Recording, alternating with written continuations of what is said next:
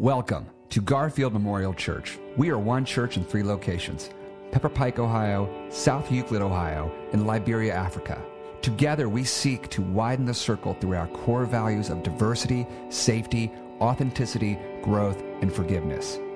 To learn more about Garfield Memorial Church, visit our website at garfieldchurch.org. And now, may you be blessed and inspired by our weekly podcast of the message from the 10 a.m. Sunday morning Mosaic worship service. Garfield Memorial Church, widening the circle.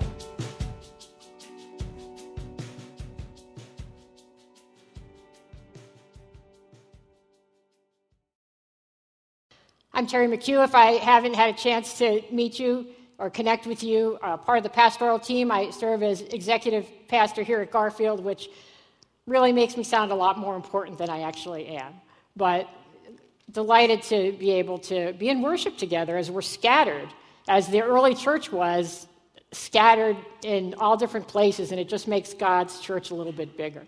So if you've been with us, we are in a series called Spiritual PPE. We've been in Ephesians chapter 6 for a couple of months now, and this is where the Apostle Paul talks about the whole armor of God, what enables us to stand in the face of the spiritual forces of wickedness and those things that assail us.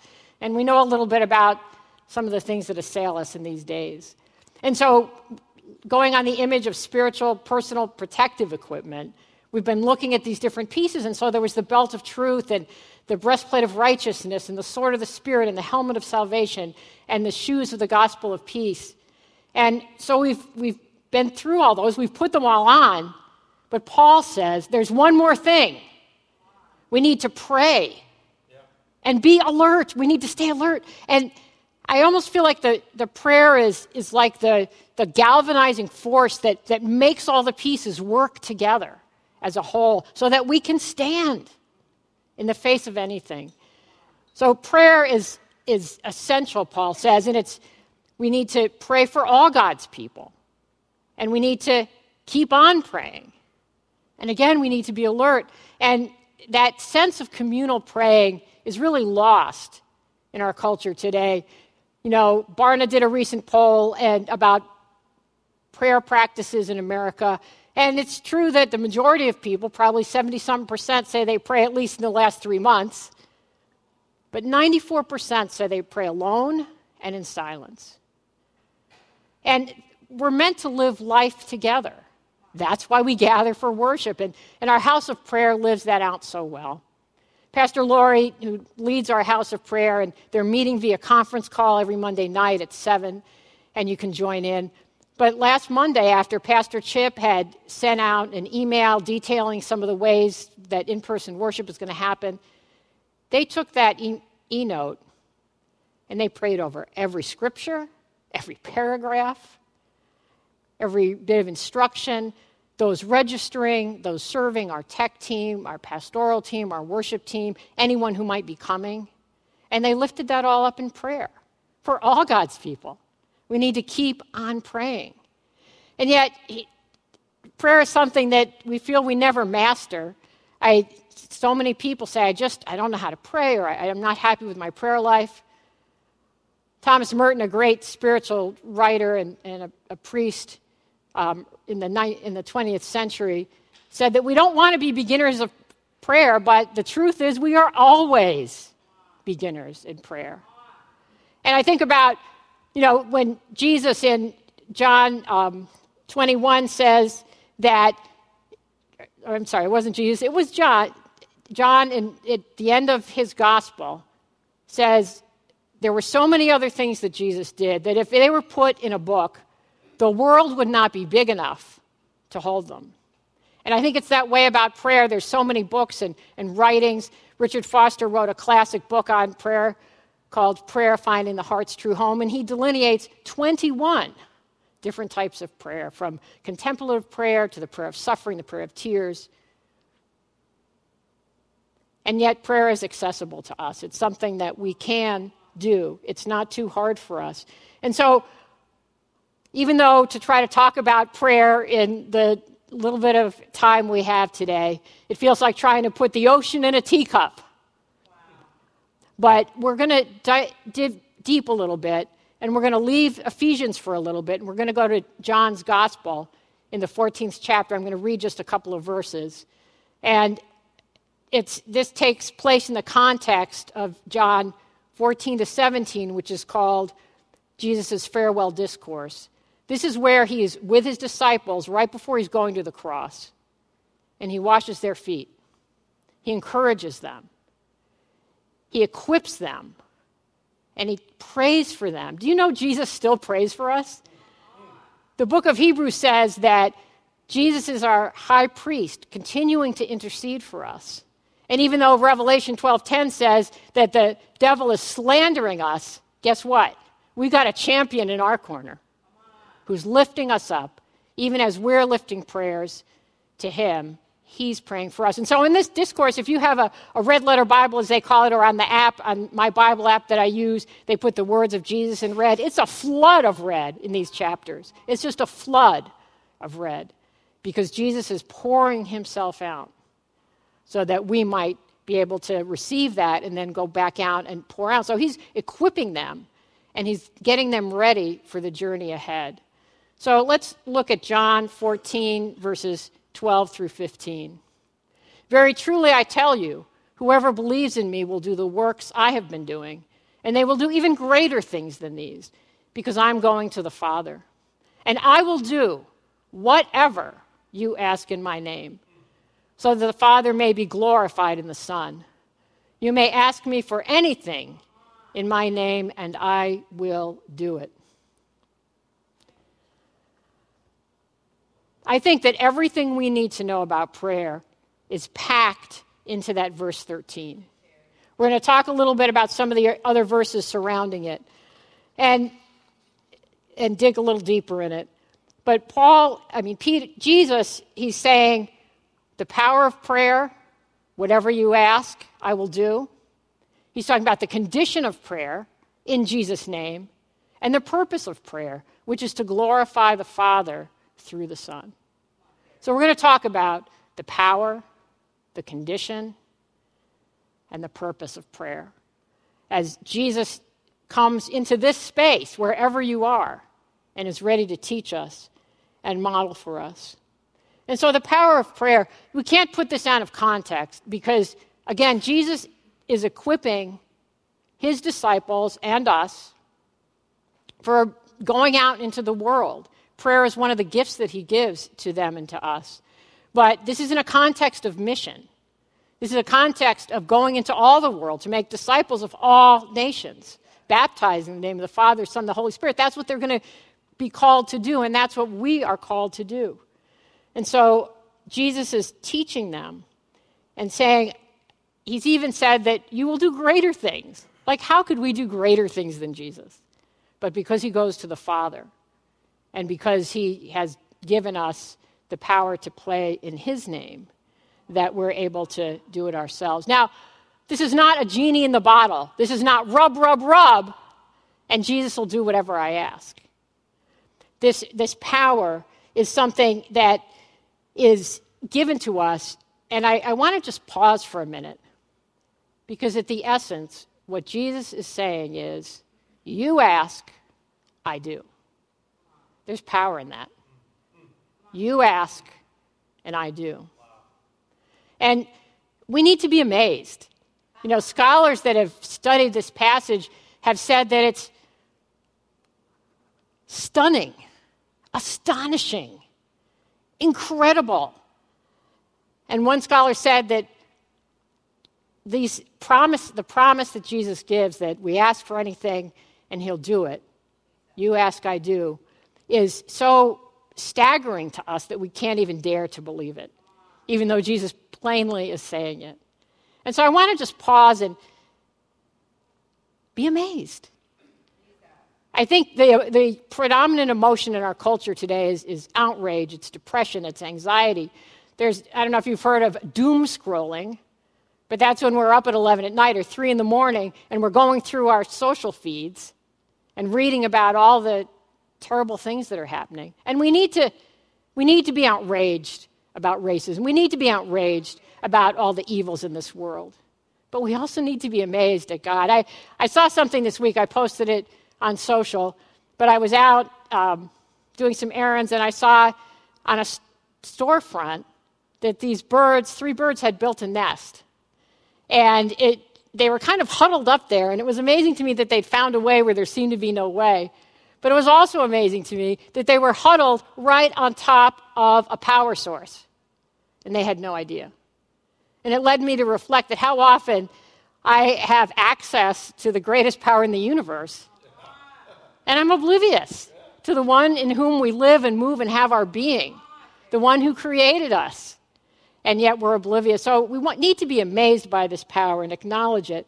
And then Jesus is telling us that we need to ask in his name, not ours. There was a prayer conference a couple years ago, and people could send in their questions. And so one person sent in a question to the speaker and said, I've been a member of my church for 30 years. I've taught Sunday school for 25. I've been a leader on this board and that board. I read my Bible every day. I have this prayer. I believe it's in the will of God, and God hasn't answered it.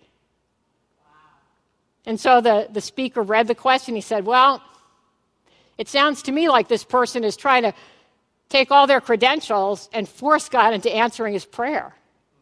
And he said, you know what? That guy was not praying in Jesus' name. He was praying in his own name. Wow.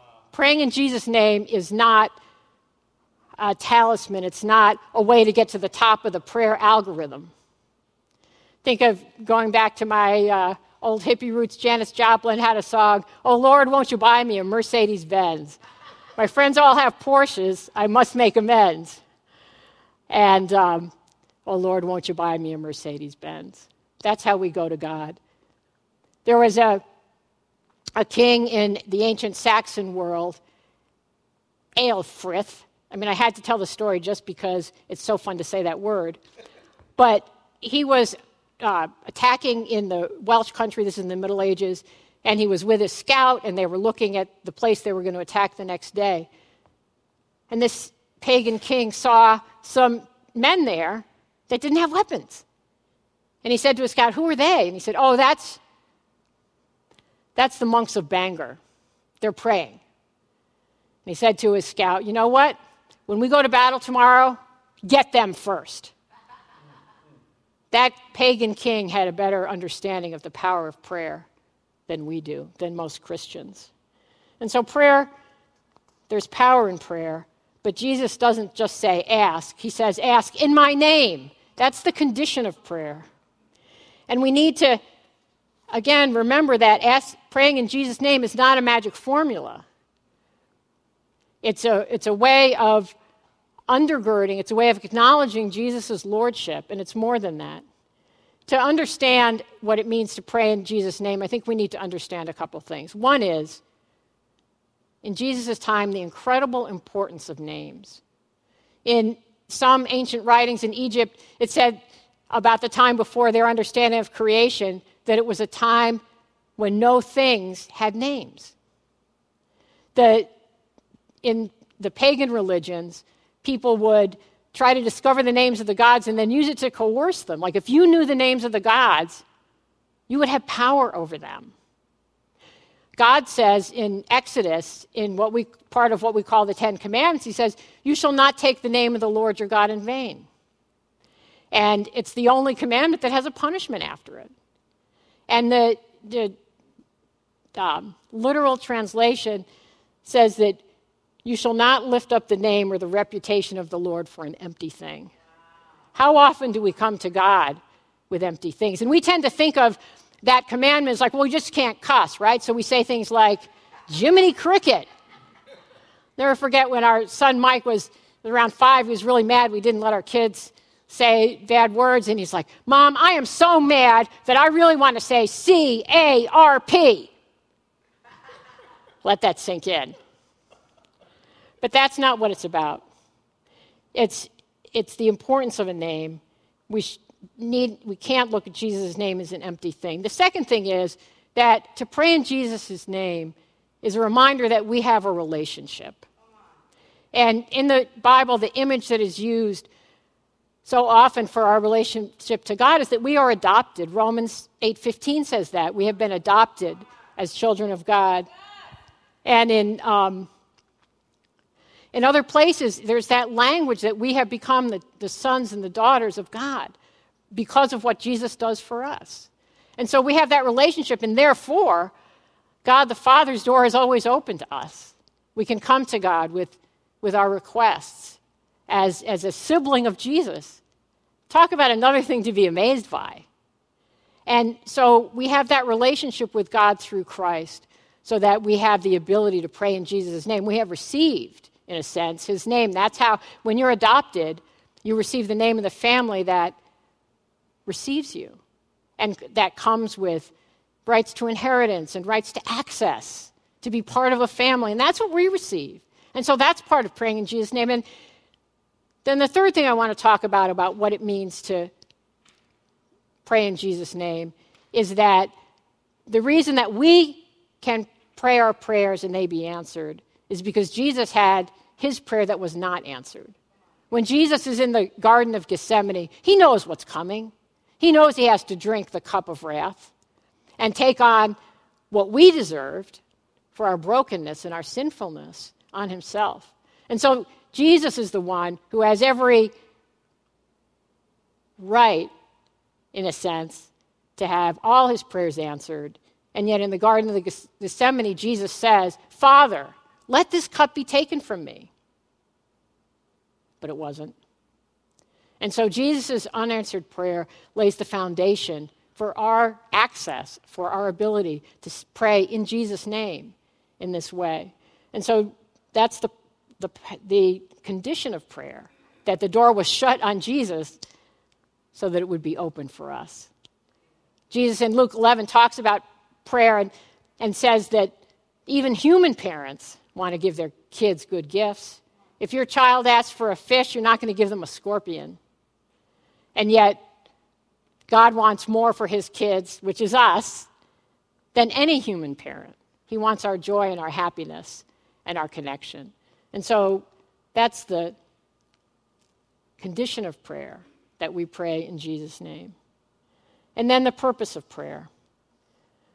The reason we pray in Jesus' name is to bring glory to God. It says that we pray so that the Father may be glorified through the Son. We don't use the word glory very much. John's Gospel talks a lot about glory. In John 17, verses 4 and 5, he says, "I glorified you on earth by finishing the work that you gave me to do. So now, Father, glorify me in your own presence with the glory that I had in your presence before the world existed." The glory of Jesus Christ goes back to before anything. And that's the glory that we are called to express through prayer. And glory is a sense of majesty, of splendor, of something really glorious. And yet, our problem is that our desire for satisfaction and for the things that we think will make us happy overtakes our desire to glorify God. And so when in prayer we do glorify God, we're fulfilling our purpose. When we pray boldly, with confidence, for something that seems impossible, we're glorifying God. When we pray for transformation of ourselves, of our world, in confidence, we glorify God. When we pray in adoration, in love, just seeking to be in God's presence, we glorify God. God is glorified when we pray in those ways. And so the purpose of prayer is not to get our desires satisfied, but to receive what ultimately will satisfy us, which is the presence and the relationship with God. And until we get that, we'll never be satisfied. You know, we think that if we just get this and we just get that, we'll be happier, we'll be satisfied, we'll be okay. There's a theory called the hedonic treadmill. I don't know if you've heard of it, but it looks at happiness and where people say, if only I had that car, if only I had that relationship, I would be happy. And you know what they find out? When people get those things, there's a little bump, and then it goes right back down, as if we have a baseline of happiness, and those things that we pursue don't make us happy. And so if we look to God just as power, then we go to God for things. But if we look to God as the source of our ultimate meaning and love and relationship, we go to God in love and adoration to glorify him. Because God is glorious. And we need to be in that presence.